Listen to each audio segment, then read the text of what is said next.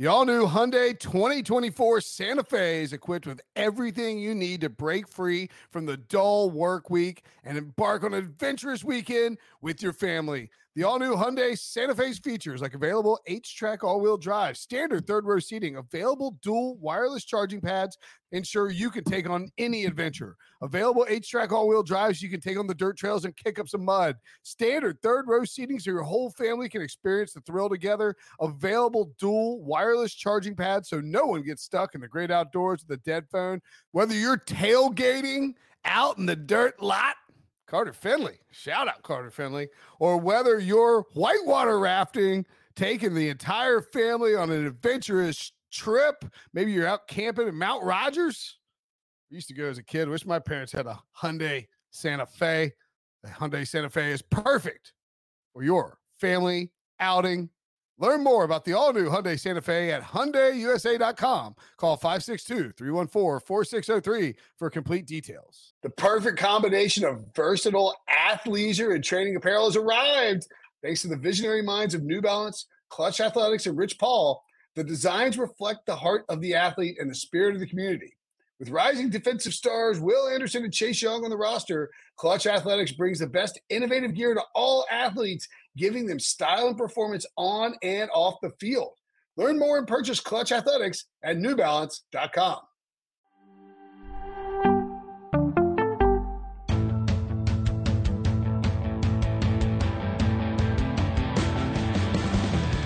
What's up, everybody? Welcome to the Big Six Podcast, CBS Sports Daily NFL Podcast. I'm Will Brinson. I'm your host. Happy Halloween. Oh, we didn't dress up, Sully. If you're watching on, we dressed up, Tyler Sullivan, a.k.a. Sully, joining me on this Monday for our press coverage show, the debut of it. Oh, I know. Maybe we're dressed up as, we're dressed up as two people who don't want to be dressed up as two. Well, you're not really middle-aged. I'm dressed up as a middle-aged podcast host. Yeah, sure. Yeah. I was just telling Billy before you jumped on. I was like, I should have dressed up. I have an astronaut costume upstairs. Oh man, it would have been great. I don't expect you to watch like our show on after, but like Breach dressed up as Mickey Mouse, but it's like Mickey Mouse. It's like the hood with the ears is like too floppy. Yep. So his ears are going everywhere, and like you couldn't. I don't know. He didn't look like Mickey Mouse at all. He looked like what was the movie? The bunny movie? The weird like oh god. But I'll be honest, I saw like the thing on you, like, a preview of it on YouTube or whatever, and I saw the little squares of you guys. I actually thought Breach was like a Jedi because it kind of looked like he was in like a hood or whatever. I was like, oh, right, he's doing some Star Wars thing or something. But no. He looked more like Donnie Darko. Okay. That's what I was going for. Because Darko's got those little floppy. Yep. Yeah. It was like a mouse version of Donnie Darko. Awesome. That's actually what Breach was dressed up as. I was Buzzed Aldrin because it's got to be a drinking reference, right? So you were Buzzed Aldrin? Yeah, it was over the weekend. We went to a party, and so right. Because you are astronaut, had to be drinking. So and you're not. You're still young and almost unmarried. Still unmarried. $6 million away from remaining unmarried. It's very true. And there's Powerball coming up, so you never know. Hey, you never know. Billy, that's where you could play. So you're telling me there's a chance, but whatever. Moving along, or moving into the actual show, let's talk some Zack Wilson. So we were getting into this on Sunday night, and that's sort of like the plan for this show. Mondays at 1, live on YouTube. It'll be in the feed, of course, the podcast feed. But the idea is one to like kind of pick apart, like take like some of the stories that come out of Sunday that we can't, like, you don't really know about, and we'll know more about as we get 24 hours out or 24-ish hours out from football. And then the other is to like take maybe like, we can't spend 25 minutes. We're not gonna do that now, but we can't spend 15 minutes on the pod talking about Zack Wilson, just especially in a losing effort. But you're a Pats guy. I assume that I don't know how many TVs you operate with on Sunday. Two more? One, two? Multiple, two, yeah. Yeah, two, yeah, you're right. You have two, two and TVs. then but I can use my laptop and stuff, so it's... Well, yeah, but I mean, the point being is like, you probably have, because you live in Boston, a screen with the Pats game on. Yes, that is true. So I mean, there's a dedicated screen to that. Correct, which It's probably awesome for the last 23 years. A little less awesome now. Yeah, not so much feel recently. A little more like a Panthers fan now. Yeah. like I the Panthers are the local team. Like I was watching the Eagles-Steelers game, but like I always have it. I have an HD antenna, so I always keep one of that on on a local game because you're ahead. Anyway, yada yada yada. Point being is you saw a lot of Zack Wilson yesterday. You saw a lot of bad quarterbacking from second-year quarterbacks in Pat's Jets. But let's start with Zack Wilson, and I'm just curious, like. Ryan Wilson and John Breach were suggesting on Sunday evening that Zack Wilson won't make it to like week 10. Now, since this is press coverage, let's read some headlines from around the world. The Jets and Zack Wilson are on different timelines by Brian Costello. That seems polite. Here's an NFL.com one from Judy Batista, who I believe was there. Zack Wilson's meltdown versus Patriots raises questions about long-term future as Jets franchise quarterback. That one's a little less nice. Is this a you? This is Chris Trapasso 2 hours ago on CBSSports.com. Getting the full John Breach treatment in his headline. Zack Wilson is having significant issues in one area of his game and is holding back his upstart team. I can read what this one area is. Of those, like where do you, based on what you saw from Zack Wilson on Sunday afternoon against New England, like where do you sort of fall on the what do the Jets do with Zack Wilson? How much stock do we put in a loss, against Bill Belichick and the Patriots, who has dominated the Jets for the last 50,000 years?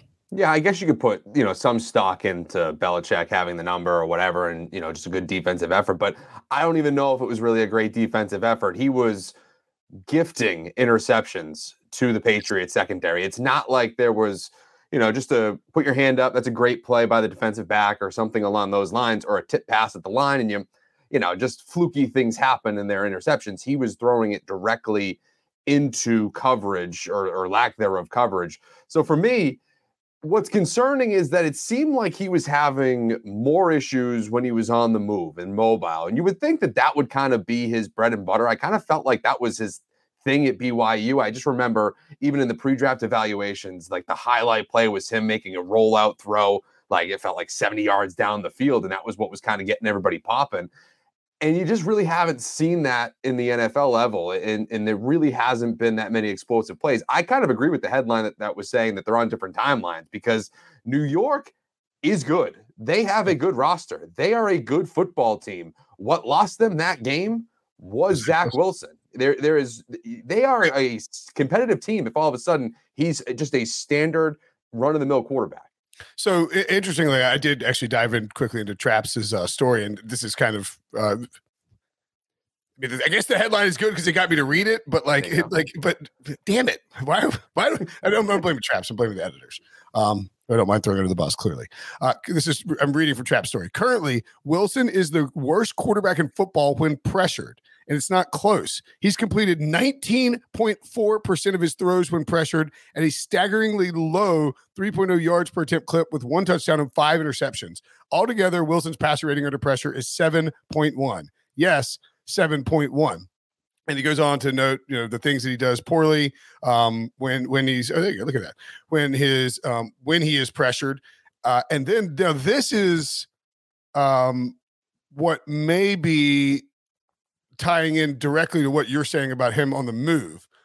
Wilson likely knows, I'm still reading from Traps, of course. Wilson likely knows of his under pressure struggles, and that awareness has led to him even vacating clean pockets, traditionally a gigantic no-no at the quarterback spot. In other words, what may be happening with Wilson here, with those when he looks lost on the move, is he is petrified of pressure right now, seeing ghosts, perhaps even, and that sort of all adds up. And where it's like, if you're Belichick and that you don't have to be a good defense, but that you can, he did this to Darnold too. Like you're dialing up stuff. This is why he's 30-6 against second-year quarterbacks or first and second-year quarterbacks. You can just, he is able to diagnose certain, whatever traits, whatever things bother him you mask some stuff on the back end and you send some pressure, and all of a sudden you have Zack Wilson in a really bad spot. My thing though is that like this Jets team is, even if they're good, I think they're pretty good. I don't think they're like, I mean, I don't think they are as good as their record is. No, not by any stretch of the imagination. Right. So like, I guess what I'm trying to say is like, I don't understand the idea that you would bench Zack Wilson. Like Ryan Wilson was saying, like, do it for Mike White. Yeah, I would agree with that. I think you have to take, with the New York Jets, a big picture view of the organization. I don't think that this is a team. I mean, I guess you could sneak into the playoffs. Like, I guess I guess anything could happen, but this is not a team that you are, I mean, we're, almost 24 hours away from the trade deadline when we're recording this podcast. This is not a team that you're not shopping. You're not investing too much. Yeah, I guess you went for James Robinson, but ultimately you're not breaking the bank to try to improve this team so dramatically that you feel like you're one move away from going over the top. You lost Breece Hall. You lost Elijah Vera Tucker. You have really nice pieces. You've drafted well outside of this position over the last few years. And so for me, it's not so much of when are we going to bench Zack Wilson for Mike White or Joe Flacco or whatever. It's, can you take the remaining however many weeks we have left in the season to evaluate what Zack Wilson is, and at that point make a decision? Because you do have a roster next year that I do think, if certain guys blossom the way that I think that they're going to, you could be a sneaky team if you get that quarterback situation right. So for me, it's not so much what it's going to be this season. It's, is Wilson going to show you anything? And there have been flashes. I mean, he can throw a pretty nice ball when he gets everything right. It's just when those things are right are few and far between. And when he's bad, he's really bad. So for me, that's what you're looking at. Is he going to be your guy going forward? Or are you in this, drafting a guy, or are you going to maybe get a retread like we've seen the Indianapolis Colts or even the Commanders do over the last few years? I almost think that might be a good move for this team, how this roster is currently constructed. It's interesting because reading Costello's piece too, it's like the season was supposed to be about a young Jets team growing and progressing. This is basically what we're saying too, with an eye on 2023. Things changed though over the past month with the Jets winning 4 games in a row and getting off to a 5-2 start. Suddenly became clear the Jets might have to wait until 2023 to contend for the playoffs. They could do it now. You can say the Jets are ahead of schedule, except at one position, the most important position, obviously quarterback. It feels like they are on different timelines, he writes. So that may be true. Like, I don't disagree with that. Actually, I'm going to push back on it a little bit. If the Jets are accidentally ahead of schedule, like if the Jets accidentally got ahead of their own schedule and did it kind of through smoke and mirrors, like, the Browns, they shouldn't have beaten the Browns. Like that is a once in 20 year victory. If just because you suddenly find yourself in a playoff race that is very, very muddled does not mean that you are like, you're not better than you thought you were. Yeah. It's people are just worse than you expected. And you got a backup quarterback against them. Like you got like this run of backup quarterbacks. The Packers game is probably the one that is really throwing things off. Cause it's like, if we can go in Green Bay and beat the Packers, we can beat anyone. Yeah. Turns out the Packers are terrible. So I think that's kind of the problem is you cannot abandon your plan because you accidentally fast forwarded your team growth ahead of where you thought your quarterback would be growing. Like, you drafted this guy second overall, knowing that he had incredible physical traits, but like has maybe some what were called Favrean or even Mahomesian decisions in college. Like I'm willing to press it, willing to be aggressive. And I read the quote last night that Rich Cimini had where Zack Wilson's like, I just get tired of rolling out, like getting out there and there's no one open. And I just feel like I got to throw it. He's like, I'm tired of taking the checkdowns. Well, that's part of his growth. Like, you have to teach him to play quarterback and how to not take chances like that. And if you do that, if you can change that, like, that's their job to fix that for Zack Wilson. And if they can't fix that, then it's either is it a Zack Wilson problem or is it a a coaching problem, right? Because it has to be one of the two. Right. And so I guess that's part of it as well. I mean, obviously, the coaching needs to develop the player, especially when we kind of knew he was going to be a raw guy coming into the league. It's not like he was a bona fide Trevor Lawrence, what we thought, to be established, polished, going to come in and compete right away. There was some level of development that you need to do. At the same time, though, I just do get a little worried about, it's at a certain point, these things do need to start clicking, though. I mean, I'm seeing it here in New England as well with Mac Jones. It just doesn't feel like it's clicking at all, really. And so with Wilson, you can throw away some of the decision makings and say, he's a young guy developing, but you can't completely revamp the quarterback. Like, I know what you're saying, like he's getting tired of going with the checkdowns and stuff like that. You can't go to El Rodeo and order dinner and then be mad that you didn't get spaghetti. Yeah. Like you bought what you bought. You ordered the dish, my man. Like, the other thing too is like, man, this this quarterback class 2021. I mean, what, we have 5 in the first round? Yeah, right. 3 yes. Lawrence, Wilson, Lance, Fields, Mac. All right. I mean, and see, just sort of kind of build on the Zack Wilson stuff. Like, I mean, one, none of those guys look like surefire franchise quarterbacks. I get in a fight with Ryan Wilson every week where he's just willing to throw Trevor Lawrence in a dumpster. And like, it's like, well, I mean, clearly he didn't work out. And I think a lot of people feel that way. It is maybe too early to definitively call anything on any of these guys, or it is definitely definitively too early. It's early. Yeah, of course it is.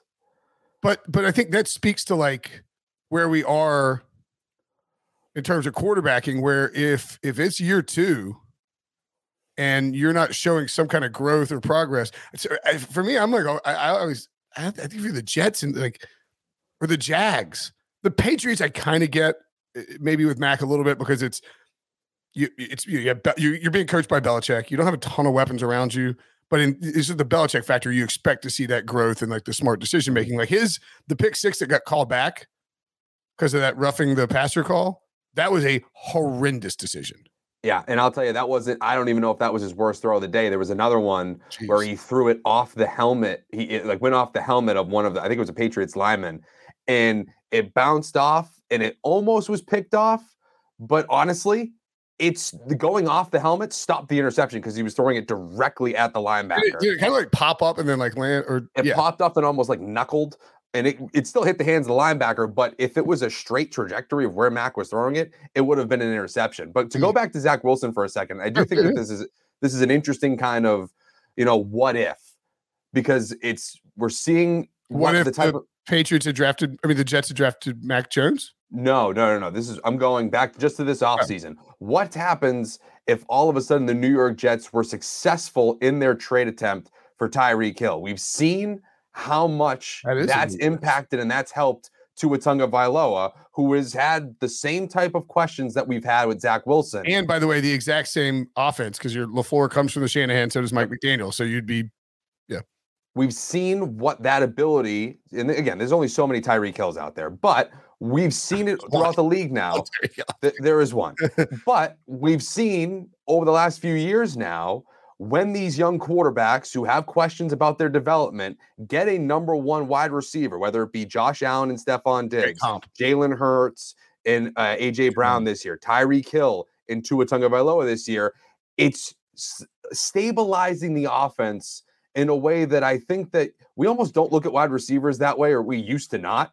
And now it's kind of changing those guys. And so I do wonder if all of a sudden Garrett Wilson develops into a legit number 1 guy, or if they go find somebody else or something along those lines, the next great wide receiver becomes available and they're able to successfully acquire that guy. How much would that impact a guy like Zack Wilson, who, like we were just saying, instinctually likes to push the ball down the field? If they get somebody that caters to that skill set, I wonder if that's going to change the narrative of his development, like we've seen in Miami.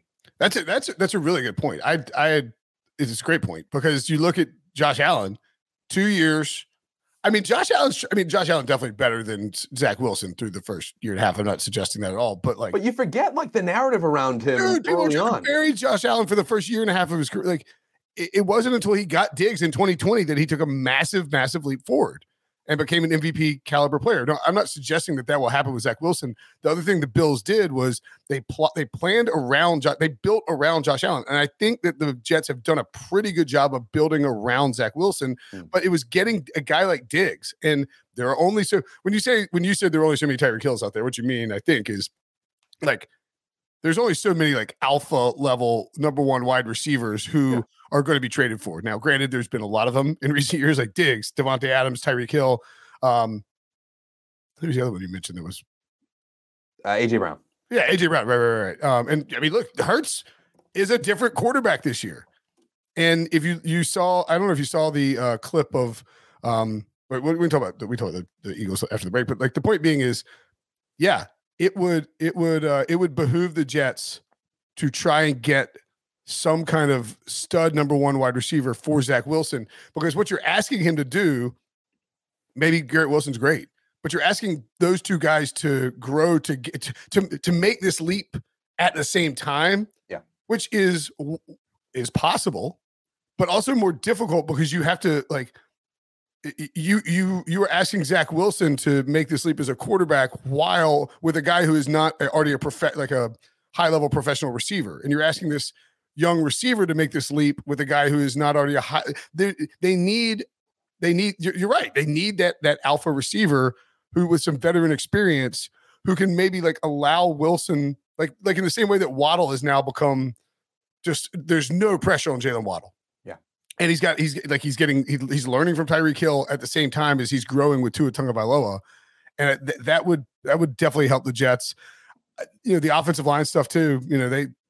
The Bills and the Jets planned kind of similarly in terms of. I think it's very similar of how they're building themselves. Yeah, I think it's the model. It's like we're gonna get these not middling, but veteran offensive line options who will keep it a little steadier in front of our quarterback.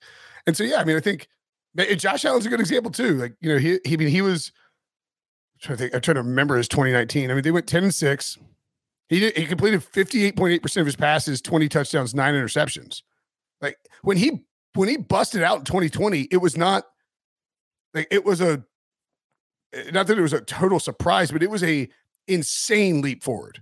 Yes. I don't think that anybody who saw Josh Allen... not predicting that. Right. And again, you could say that about a lot of guys, I guess, like, even Mahomes, whenever you reach those heights, you don't expect it. But at the same time, the way that Josh Allen emerged with the addition of Stephon Diggs, and again, I'll say it again, with the addition of A.J. Brown with Jalen Hurts as a passer, that has changed the way that we're viewing these guys. Now, Allen's a little bit more, I think, special because he is just, I think, a legitimate year in and year out MVP guy. I don't know if Hurts is there yet, but you can clearly see how much easier it stabilizes the offense, the pecking order in terms of pass catchers. It makes it so much easier. Like we're saying about Jalen Waddle, there's not that much pressure on Devonta Smith. There's not that much pressure on Dallas Goedert. There's not that much pressure on those guys that maybe are a little bit too green to carry the offense. You kind of, as much as we say, the timeline isn't right between the New York Jets around Zack Wilson and what Zack Wilson is on. Yes, sometimes you kind of need to put somebody in front of that timeline to kind of pull everybody forward. And so that's one thing that I think that they should look at this offseason. I don't think that they should bench Zack Wilson or anything like that. If he really stinks up the joint, then you have the conversations this offseason. This is a team that was not afraid to get rid of Sam Darnold, who they drafted extremely high, and if they are set up for another quarterback. But ultimately, I think it's more of a let's continue to build around him. And then if it doesn't work out, then you move on. You're a great landing spot for another quarterback. Yep, I agree completely. And by the way, you could trade Zack Wilson for maybe Tom Brady's a bad example. Trade Zack Wilson for Josh Allen. Well, Josh Allen's a bad example too because they played the Bills twice. Trade Zack Wilson for whatever you think the average quarterback is in the NFL. Andy Dalton, whatever it is. They have the Bills at home, at the Patriots, the Bears at home, at the Vikings, at the Bills. Like, I don't care who the quarterback is.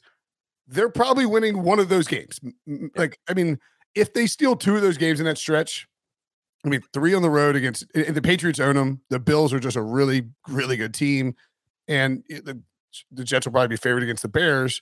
But like Minnesota's, I mean, also a good team. But I don't expect them to win more than one of those games. And that's not a Zack Wilson thing.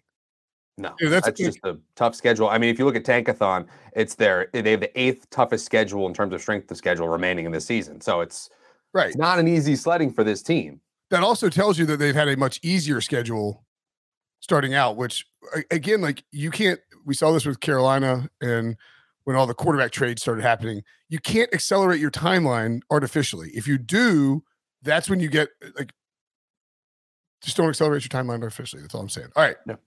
Let's take a break. When we come back, more press coverage.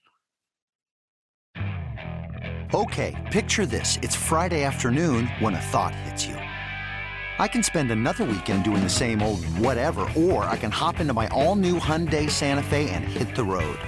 With available H-Track all-wheel drive and 3-row seating, my whole family can head deep into the wild. Conquer the weekend in the all-new Hyundai Santa Fe. Visit HyundaiUSA.com or call 562-314-4603 for more details. Hyundai, there's joy in every journey. Robert Half research indicates 9 out of 10 hiring managers are having difficulty hiring. If you have open roles, chances are you're feeling this too. That's why you need Robert Half. Our specialized recruiting professionals engage with our proprietary AI to connect businesses of all sizes with highly skilled talent in finance and accounting, technology, marketing and creative, legal, and administrative and customer support. At Robert Half, we know talent. Visit roberthalf.com today. I might just change the name of the show to press coverage. You think it would go over well with the marketing people? I'm sure. Yeah, no, it'd be great. I'd have a mug that'd be worth something. Then. That's right. Yeah. I would have I'm sure I got some Pick Six stuff around here somewhere. Cooper Kupp. We'll talk about this briefly, just because we're on the East Coast. We record the show around 1:00. We're not going to know about Cooper Kupp until later. But Cooper Kupp is, quote, according to ESPN, feeling, quote, pretty good after his ankle injury. It looks like, let's see who said this. Arash Markazi of the sportingtribune.com got a quote. That was the quote from that. And then he also added, got rolled up a little bit. He said he's able to dodge a bullet is basically what he's saying. Like Cooper Kupp thinks he's going to keep playing. Do we feel like Sean McVay has sufficiently shamed himself for playing in Cooper Kupp? Do we need to shame Sean McVay further? Any thoughts? I mean, Kupp, we don't have a whole lot of information. It would really suck if he was out for any point of time. I mean, that would be absolutely killer. And he did tweet out at 9:00 last night, no other way I know but to keep moving forward. So whoever, whatever that means. But thanks, Cooper. Yeah. So fantasy owners, I'm sure. I had you pegged as a practical fella, Cooper, and you're doing this to us.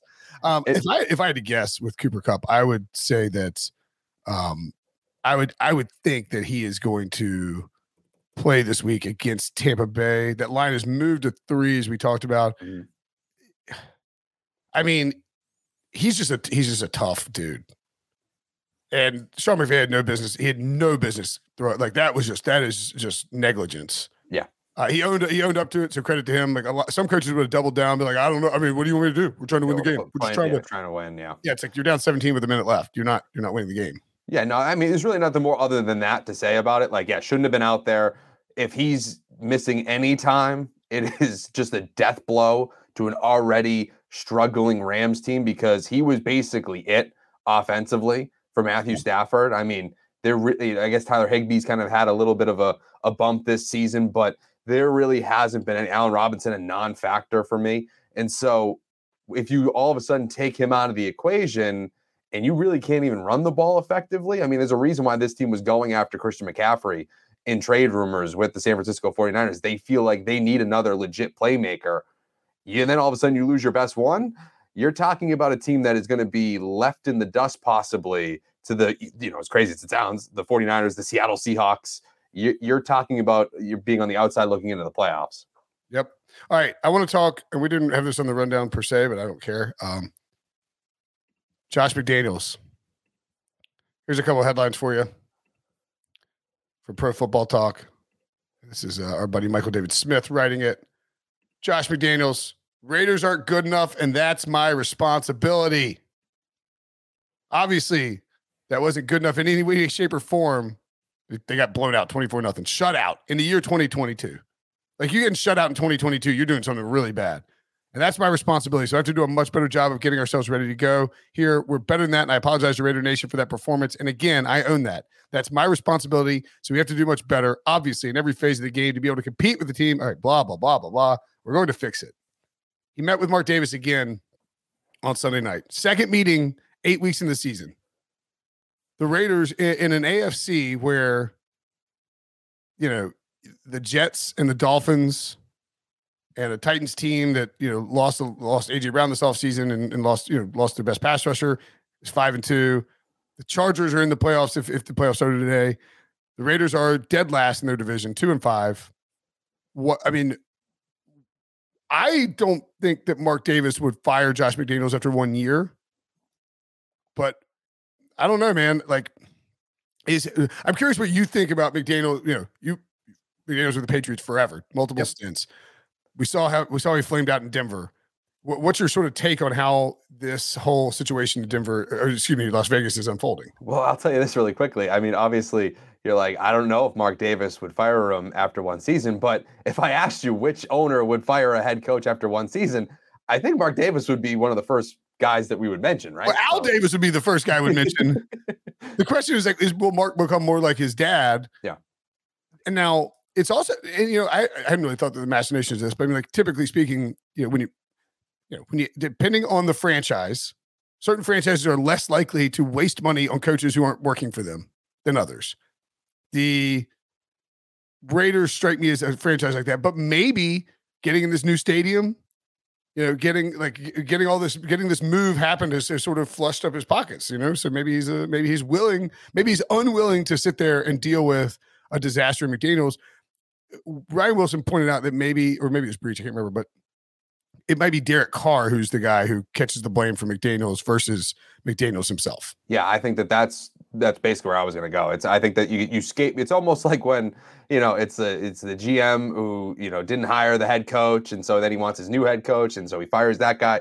You know, it's that whole thing. There's kind of motion with the coach and the QB, right? Right. Dominoes need to go down. I think that if something were to happen, it wouldn't be Josh McDaniels leaving. It would be Derek Carr leaving, which opens up a whole other can of worms. I know everybody up here in New England loves throwing out the thought of, well, all right, Tom Brady might be a free agent next year. Does he go meet his buddy in Las Vegas and get that whole thing rolling? But that's neither here nor there. That's something we can talk about later. But it is jarring that we talked about that last night briefly, by the way. Oh, really? Okay. Yeah. We're like, who's the Raiders quarterback? Tom Brady. Who's the Niners quarterback? Tom Brady. I mean, he ain't retiring now. That is a team. Ain't no way in hell Tom Brady is retiring in this offseason. No, you don't get divorced and then retire. Yeah, exactly. He's probably not going anywhere. He's probably going to win another Super Bowl with a different team next year. Probably, or in like 50 years when he's still playing. Who knows? The dude's a cyborg apparently. But for this team, I know we were just talking about the New York Jets, and I think that there's a good distinction that we need to make here. This is not one of those teams that is young, developing, and maybe, you know, it's a little bit disappointing because you haven't really hit right away or some things aren't hitting right away. This is a team that expected to be in the thick of it in the AFC West, and they just are not. You have heavily invested players, whether it be Devontae Adams, who you acquired and signed to a big deal, Max Crosby, who you signed to a big money deal, Chandler Jones, who you signed to a big money deal. They were going into this season thinking that they were going to contend, not just say, hey, we're building towards something. This was a team that felt like they could contend right away. I mean, there's a reason why they didn't get rid of Josh Jacobs when they declined to pick up his fifth-year option. They were saying, we need this guy for the stretch run. And so, you know, this is a team that's totally feels like they should have been in contention. And you look down the list, a lot of these losses are one-score losses. And it feels like the bottom is now kind of broken out from under them, where now they have 0 points. Devontae Adams, I think, had 1 catch on 5 targets. It was just he had 1 target in the first half. Just a collapse. 3 targets he and Renfro had 4 targets and 1 catch combined in the first half. And so, you know, there were some things with Josh McDaniels when he was the play caller, the offensive coordinator for New England, that were a little frustrating at times that I think kind of went under the radar because, oftentimes it was Tom Brady running the offense. So it worked out either way. Or even, when it was Matt or Cam Newton or Mac Jones, you're like, all right, well, it's a twilight Cam Newton or a rookie Mac Jones. So, what can you really take out of it? But there was a lot of, third and long draw plays that I remember being just completely head scratching. And I feel like I've seen a little bit of that with the Raiders this year. These guys party? It's like, do these guys party in New Orleans or something? Like, I mean, that's a great question. You would think a Vegas team would be used to. Right. I was like, I don't consider that like a Vegas team might go somewhere and like we got a throwdown. But I mean, maybe. But on the way that this roster is built, it is worth noting, and I think that this is probably a big time talking point for both Dave Ziegler. Is it Ziegler or Ziegler? Ziegler. Ziegler, yeah. Dave Ziegler and Josh McDaniels. Dave Ziegler being the GM. Like, hey man, listen, Mark, you can yell all you want. We agree it's not acceptable, but like, here are our last 6 first-round draft picks. Sure. Like it could be a team like, and I know this is dumb to say, but it's like if they had hit on those draft picks, or they hit on like 50% of those draft picks, that they got all these trades for Amari Cooper and Khalil Mack. And they had 3 first-round picks at one point. If you hit on 50% of those picks, the roster is just much better as a whole. I mean, that's a tough spot to be in. And I also don't want to, I don't want to, like you're saying too, I don't want to make excuses for them either. But Darren Waller not being in that offense, I think is a huge factor in this as well. I mean, when we're talking about not only Darren Waller, the player, but the fact that he's an elite tight end talent-wise in the NFL and is paired with Josh McDaniels, who loves to utilize the tight ends in his offenses. I mean, even go beyond Rob Gronkowski and all those guys that were in New England, even when it was Hunter Henry last year, who I don't think is up to that level. I mean, we're seeing it this year. He's basically a non-factor. How much he was utilized in the red zone with Josh McDaniels, how much he was utilized in goal-to-go situations. That, to me, I think is a huge loss for this Raiders team when you don't have a weapon like that you were expecting and probably partially built your offense around not being in the fold there. So I think that that's a key piece to this too, why this offense hasn't really looked the way that it has, or at least it's on Sunday.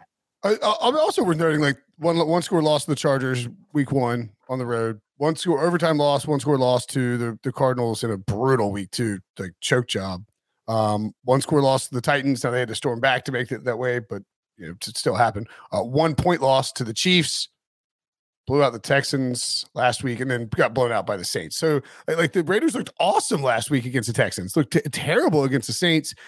I sort of wonder, were we maybe too quick to suggest that Devontae Adams and Derek Carr would just pick up where they left off in college, ignoring the fact that, sort of like Russell Wilson and Nathaniel Hackett, you have a new head coach, not a first-time head coach, but still a new head coach on a new franchise running a new offense. Like this isn't like they hired whoever the hell was coaching Fresno State to run the Raiders, and he comes in, he's like, "All right, boys, let's do." He's probably like June Jones or something.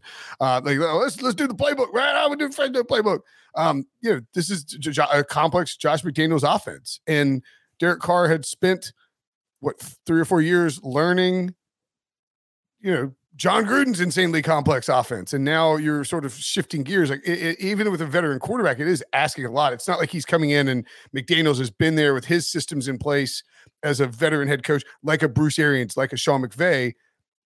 You know what I mean? Like it's like, I think that all that being in flux, during this huge arms race with the AFC West, we sort of ignored the fact that, you still have a little bit of transition time here, guys. Oh, for sure. And not only that too, I think that's totally true where Josh McDaniels, I don't necessarily know this, but it just kind of feels this way.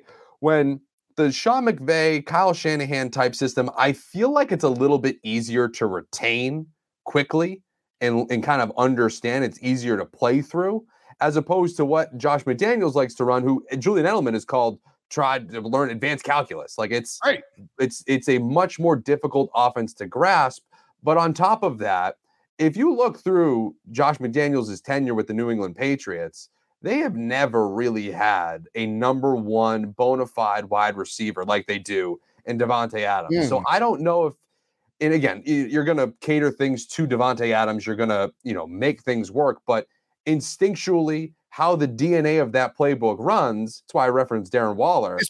He built a playbook designed to work for a Bill Belichick roster. Exactly. And like, so to I don't, function, if he's trying to, if he's trying to bring that to Las Vegas, yeah, you kind of have some of the personnel like Hunter Renfrow, scrappy white receiver that's just going to go over the middle, a great Darren Waller, tight end. Those guys make sense. Devontae Adams is the one that's a little bit of an X factor. I was going to be fascinated to see how that would look. Obviously, it's been very up and down receiver in the NFL, but I don't know if that's necessarily how they draw that one up. Like, you know what I mean? So week 1, 17 targets, 10 catches, 141 yards and a touchdown. They lost, but it's good, close game against the Chargers. And you're sort of like, all right, hey, just so you know, we got Devontae. 7 targets, 2 catches week 2, 10 targets, 5 catches, 13 targets, 9 catches, 7 targets, 3 catches for 124 yards, average of 41 per pop. They threw that fourth down against KC, right? Yeah. Like the bomb wasn't that KC? Yep. Yeah. Yep. I check because they got up and then KC came back. Yeah. 8 catches, 9 targets, 8 catches against Houston, 5 targets, 1 catch against New Orleans. Like, it's just been a very up and down season for Devontae Adams. And, you take away, so you have the week 1 show off, and then you have the good game against Denver, and then the good game against KC, but it really, again, is fueled by some longer catches, which is no problem with that. Just that, it is not Devontae Adams should go back to Green Bay, and everyone would probably be happier. And so that's kind of what I'm saying there. There's a little bit of a clash where I think the offensive system works better when you don't necessarily have to focus on the number 1 guy all the time. But I also think Derek Carr goes, hey, I have this chemistry with this unbelievable receiver. You've seen what Aaron Rodgers could do with him. Let me kind of force feed him a little bit. Like you said, I think you saw that in week 1 with the 17 targets. When you get into a crazy environment, I guess in Kansas City, you're going to kind of throw some prayers up to see if it works. I think that's a little bit what we're seeing here where, you're going to, if you're Josh McDaniels, you're going to try to, you're obviously going to mold your offense to fit. I think right now that this trade looks like a disaster. I don't know if I want to go that far. I don't know. Didn't they give up for first round pick? I think first round pick last year.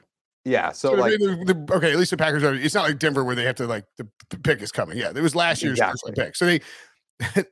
If you're 2-5 and you give a future first round pick, I don't want to call it a disaster. I did call it a disaster. So their picks it's over now because it was a 2022 first and a second. Yeah. So like going forward, you just pay. Okay, that makes it all right. Disaster is probably unfair then because if you're giving away a top 5 pick, sure, then disaster. Yeah.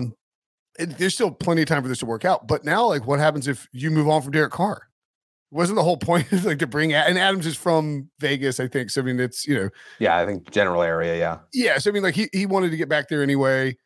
He knows Rodgers is going to play forever. But if you had told Devontae Adams, hey, you're going to have less time with Derek Carr than Aaron Rodgers if you take this trade deal, I'm not so sure that he maybe he's like, all right, you know what, Green Bay, I'll take that. I'll take that I'll take that. Or just franchise. I'll play on the franchise tag. No, that was the storyline. It's the buddies reunion. They're getting back into the dorm room roots. Like that's what it was. And so yeah, I at this point though, you're making your money. I don't think that Adams is going to be like, all right, well if he goes, I go. I don't think anything like that's going to happen. But especially because this is a team that I think you got to watch for. They're not a reset button team. Like they're not one that are going to draft a quarterback and go that route. They would go the route of signing a veteran like Tom Brady or Devontae Adams ain't going to complain when Tom Brady's coming in and hey, here's what you do in this offense. He'll be like, all right, cool. Like I'll play with Tom Brady. He's going to say, hey, did you see Mike Evans over the last few years? Just do that. Exactly. Yeah, that's really interesting what they do. So, I don't. Maybe I'm being naive about some of these coaching positions. I feel like Wilson and maybe Ryan Wilson and maybe to a little bit of extent Breach are being a bit over like maybe their expectations for who's going to fire who maybe a little too high. I just can't. I don't think the Cardinals will fire Cliff Kingsbury. They just signed him to an extension. Yeah. Okay. So so what? You're saying It's just jammed. You signed the coach, the GM, and the quarterback to extensions this offseason pretty unnecessarily. Even when you didn't want to sign the quarterback to an extension for that much money because you were worried he's playing Call of Duty. Just came out, by the way. Yeah, I know. Yeah, they were 0-1. Oh, yeah. And like you force that homework clause in there, and then it gets embarrassing. You take it out. But like, I mean, if you put the homework clause in there, it's pretty clear you didn't want the deal was not something you were enthused about. You signed like I just don't know how you can sign all three of those guys to an extension and then be like, whoops, I was wrong. I'm going to eat all of that money. Right. Especially, you got to remember, too, with these head coaches, and I know you know this, but I'm just saying it to say it. Yeah, no. This is money that they have to pay. It's not like when you get rid of a player and it's, all right, well, you're cutting this much off the cap and blah, blah, blah, and it feels like you're shaving off money. Whatever you agreed to pay the coach, you are paying the coach that. It's like baseball money. Like, you are getting that money. The only exception being if the coach takes another position, like usually it's either a head coach, offensive coordinator, or defensive coordinator position where the offset money, where any money that they're making from the new job. Why the Patriots don't have any, titles because the Lions are paying for Patricia, the New York Giants are paying for Joe Judge. That's what it is. We did. You know what? We whiffed on that this offseason, didn't we? I didn't. Coming into the season, we didn't. When we talked about who's the OC. Oh, I've said that. Yeah. Okay. Yeah. I guess I didn't really like. That's definitely a factor in it for sure. Of course it is. Yeah. Like, hey, you guys want to get paid? Sure, I don't care. Screw the Giants. Screw the Lions. You fire my boys. It's why, like Butch Davis, when he went to Tampa Bay after getting ousted at Chapel Hill, was a special advisor to Greg Schiano. He wanted to make money from the Bucs, but he didn't want to lose the money he was getting from his buyout. It's why people perhaps erroneously assume that Matt Rule will go sprinting to Nebraska. Now, I think if he gets offered one of those good jobs, he'll take it. But I also think he will be willing to take a year and like sit out and do the PR tour, the Mike McCarthy special. Like he'll go like hang out at PFF or something for a weekend. Right. So this is and again, it's not. This is what happens around the NFL. The Patriots are not the only ones who do this, but but this is something that happened with Brett Bielema, or I'm saying his name right? Bert. Yeah, you're saying it right. He was joining the Patriots staff under kind of a pseudo ambiguous title, and he's paid by Arkansas. And Arkansas kind of went at him. I think they were suing him. They were saying that he made no effort to find a high paying job in January 2019. Stop paying $7 million, blah, blah, blah. But like, that's the kind of games you play here because these big corporations, these big franchises are on the hook for paying all that money. So yeah, no, I mean, if you're Arizona and you're Cliff Kingsbury, you're not doing it. I don't think you're doing it with Josh McDaniels. You might be doing it in Denver. I think that's probably where the most, if we're going to follow this circumstance, that's the most likely because it's a new ownership. They're like, all right, this is a clear disaster. We didn't make this hire. Let's move on. But other than that, I forgot about this Bielema thing. Sorry, just reading on. Sorry, I didn't mean to. I was reading. No. I was reading it. It was like, I'm reading on Pro Football Talk. He was getting $125,000 from the Patriots, which is hilariously like low for like a former like multi-time college head coach and Arkansas accused him of keeping it artificially low. He was getting $11.935 million owed from Arkansas, but apparently his offset contract was like, because it varies. Like there's no specifics. Typically speaking, it is a coordinator or head coach job that will offset it. Maybe not like a quarterback, but if you're hired as a quarterback coach, you're making more money, et cetera. Like he's just getting that cash from the Patriots, but not a ton because he wants a thing. And then this is great. The Patriots wanted to keep emails involving Bielema private, and they want a temporary order toward that end. But the judge in the case of the Patriots emails could come out at trial, which is probably why they settled. Because those emails definitely like, hey man, look, hey Bill, I don't really care what you give me. I just want to make sure I get that Arkansas money. Screw them hogs, Sorry, anyways, you're saying. And am I wrong? Did they not settle with Gruden too? Like when he resigned or was fired or whatever we're calling it, did the Raiders pay that whole or are paying that whole nut, or was that something that was settled? I think that's right. But just the point remains, there's very rare instances where they reach an undisclosed contract settlement. Sure, but there are just rare instances where you settle or whatever. On breach of CBSSports.com. Oftentimes, you're just paying that whole thing. So owners aren't that willing to just rid themselves of a head coach they know that they're still paying. Yeah, and Gruden resigning. Different controversy. It's a different, whole different ball of wax. But I mean, that now the interesting thing about that is that the Raiders have now paid Gruden, so you wouldn't be paying both Gruden and McDaniels. Sure, right. You're paying three coaches at that point. You can't be paying three coaches. Just can't. You can't be paying three coaches. Just can't be paying three head coaches. All right, good stuff, Sully. We'll be back tomorrow. Or you'll be back tomorrow. I will be. Look at you. I know. Hey. Just embed yourself into this podcast and just hope they let squatting you at this point. Yeah, you're always welcome here. We just become best friends. Yep. Maybe we should address some of his stepbrothers. All right. Anyway, that would be great. I know. I love that movie. By the way, that's John C. Reilly is one of those guys, Billy. In case you've never heard of him, and Will Ferrell. I'm not sure if you heard of those guys. Thanks for watching. Thanks for listening. For Sully, I'm Brinson. We'll see you guys later.